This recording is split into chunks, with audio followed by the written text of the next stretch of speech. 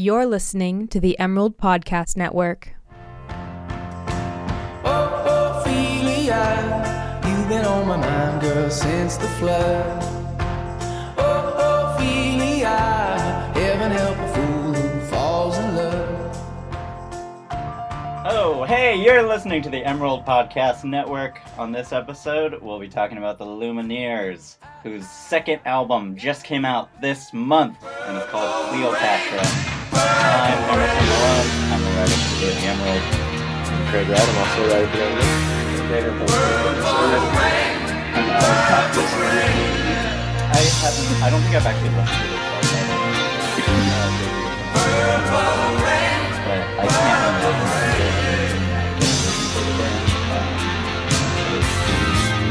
pretty safe Americana folk thing that they established back in 2012. I did enjoy the single called Ophelia, and it has nice piano in it. Do you guys have nice things to say about this album?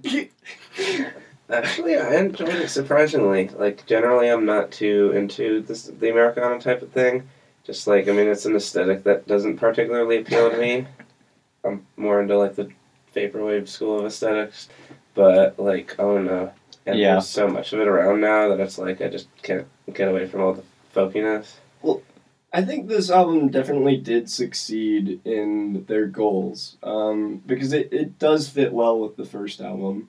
And I too like Ophelia, and I think that's right up there with Ho Hey for me.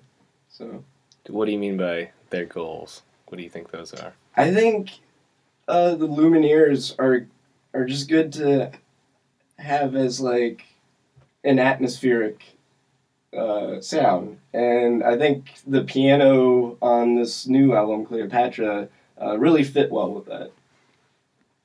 I would recommend this album to anyone who curates playlists for Starbucks. Yeah, that's a good way of putting it. Yeah.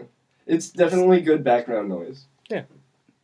I really liked how the last 4 songs were like really atmospheric. It ends with just this piano instrumental.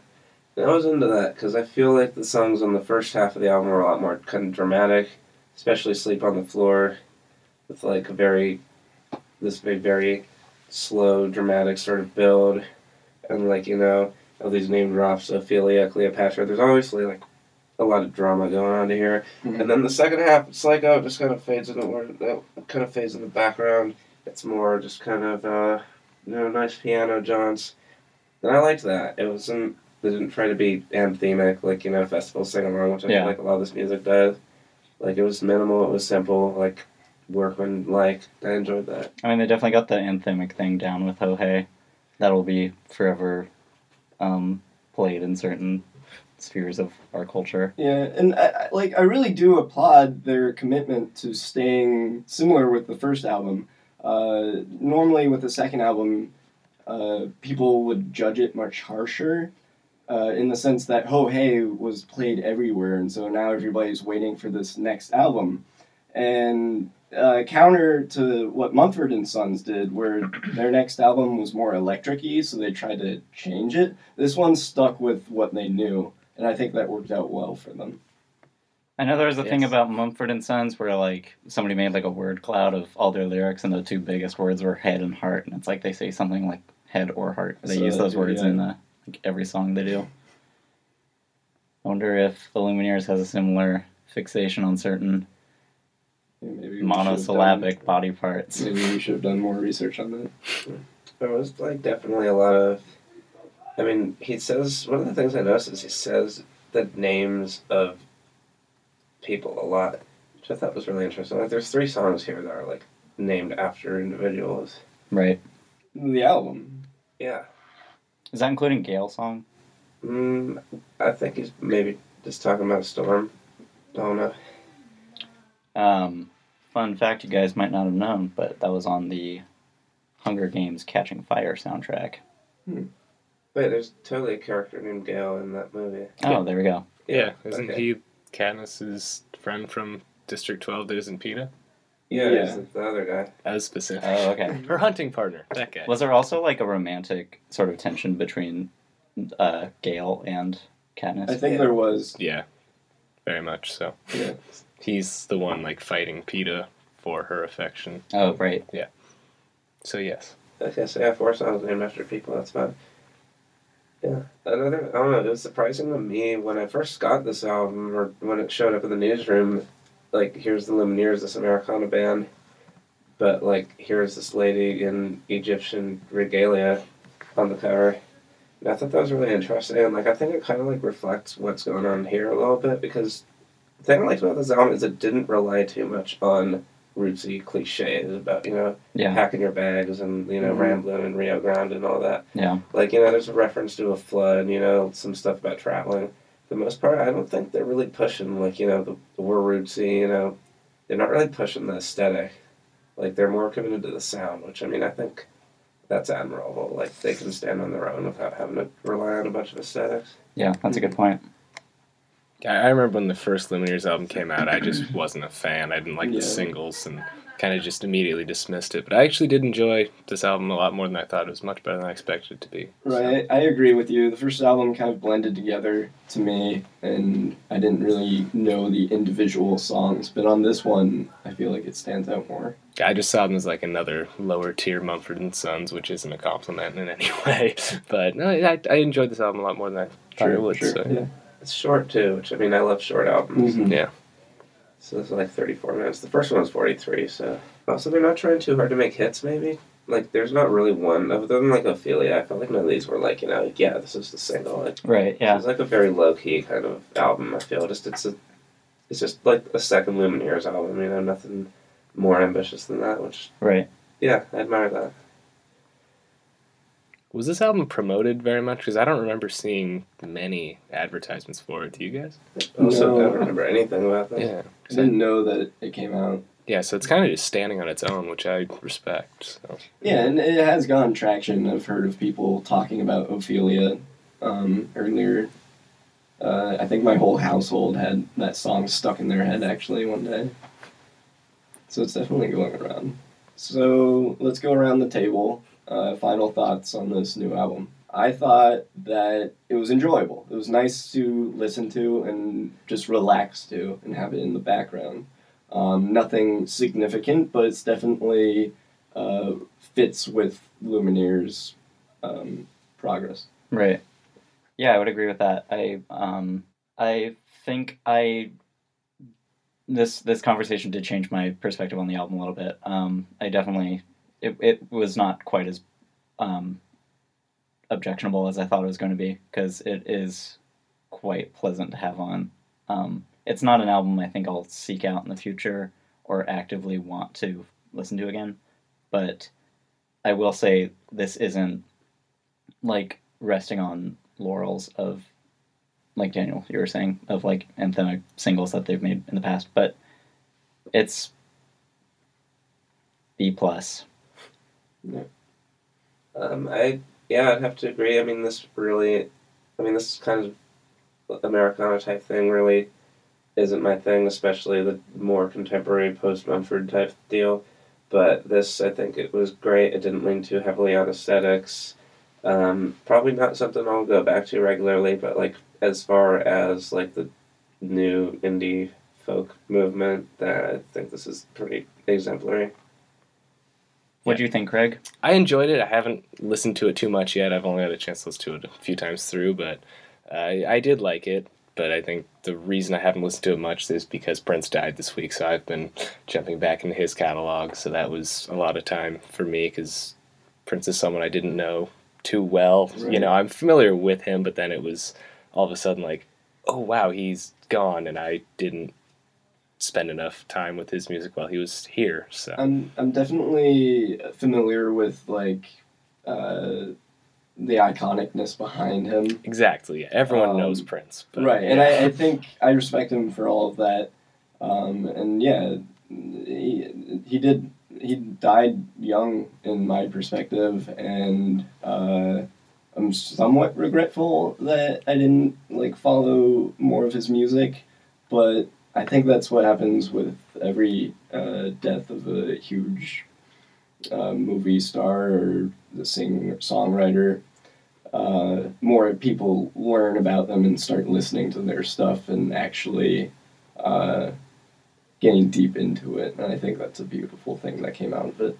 Yeah, I will say that it's hard to name another musician who has such a daunting catalog of stuff that was produced over their career. And not to mention, it's been interesting as far as this sort of posthumous coverage that you can get after a celebrity dies and stuff you read online, because Prince worked very, very hard to scrub away any existence of his music on Spotify or streaming services, and took a lot of legal actions against people who posted music on YouTube and stuff like that. Did you guys see the Lost Rolling Stone article they released about Prince? There's an interview with him where he said he's hiding like most of his best music, because he said he'd record things and then release some of it, but usually he kept the best stuff for himself. Wow. So and he said there are not a vault, but there are vaults of lost stuff. So I think there will probably continue to be Prince music released for the next probably few decades. That's pretty interesting how he didn't want to produce that. There are people who say, I do what I want. He was one who right, and I think that says a lot about him. He wasn't quite in it for the fame, being recognized so much, as he just liked doing what he did. And I think that's really awesome. I'm hoping we finally see a release of the Black Album, his legendary 1987 unreleased album, which I've heard to questionably legally, and it's great. It's one of the best things I've ever heard. Yeah, and I've also obtained it from one of the two of you. Yeah, I don't know what you're talking about. What? Just kidding. None of us have any Prince. We all bought it legally. So do you know the story of why that album wasn't released? Because I've heard he took a bad acid trip and had a premonition this album cannot be seen. Is that what you've heard? I believe it was ecstasy, but yeah, that's the story. Okay. I think it was actually God who came down and was like, yeah, Prince, this album's evil. So he put out Love Sexy, which is good, but it's not. People are not ready to hear Supercalifragisexy. Which might be the greatest. That might be the greatest song title ever. Yeah, I love that. A lot of stuff has popped up on internet over the last few days, and one thing I never really thought about was his self-awareness as a celebrity, so that he uses to his advantage. I know, and I'm talking outside of music. I'm talking about how he made a cameo on New Girl and stuff, and he was just banking off just his stature as a celebrity to be someone who freaks out. Yeah, he's an icon. Character. Yeah. There's also some the whole Dave Chappelle was on the cover of Breakfast Can Wait. That was really funny. And what was I just gonna say? You guys might know what I'm talking about, but I don't know the name. Prince made some cameo appearance on the last day of some TV anchor's show, and the anchor didn't know, and so Prince just comes out and shakes his hand, but he is just making a straight face with a camera, and he's just glaring into a camera as he's shaking this guy's hand, and he's just he had really really funny comedic timing, and he was just very funny. I think the favorite Prince story I've heard is from the Replacements book Trouble Boys, which came out a few months ago, because they were another Minneapolis band. They were a punk band, and Paul Westberg, the singer, had a story where he went to the bathroom one time at, I think, First Avenue, which is the legendary club in Purple Rain, and he said he went up to the urinal, and Prince was right next to him. He's like, "Whoa, hey dude, what's up?" And Prince just looks at him and goes, "Life," and walks away. It's he was the same guy on and off the stage, which I love. You don't know the Finding Nemo story? Uh-uh. Yeah, it's another classic. Just for the unaware, so Questlove of The Roots played a DJ gig at some party that Prince was hosting, and I don't remember how this came to be, but eventually Prince was like, "Yo, get off the stage," and then he just put Finding Nemo on, and for the rest of the night, Prince just had Finding Nemo going in this club with the DJ, And question, just looking around like, what the fuck? Yeah. Pretty sure he also read from the Bible, like, after hours at some club. Tom Quilly tweeted about this. He was like, hey, like, we were in a club in Minneapolis, and then, like, it shut down, and he kicked everyone out except me and a bunch of women, and then he started reading from the Bible at, like, 3 a.m. Do you guys have, like, a singular favorite song of Prince's? If I Was Your Girlfriend. I'm really partial to Lady Cab Driver, I think. It's up there. I gotta go with Let's Go Crazy. That's my I favorite. agree with Lady Cab Driver. It's a banger. I will say that as someone who really had, like, the Black Album and then a few tracks from, you know, various accumulation moments, it's not sufficient. Like, I just feel like I want an entire catalog in front of me just to comb through. But I'm not trying to make a point here. I'm just moping. It's all right. Well, that's it. That's our Lumineer show. Thanks for listening, everybody. Have a good one. Prince lives. Purple rain.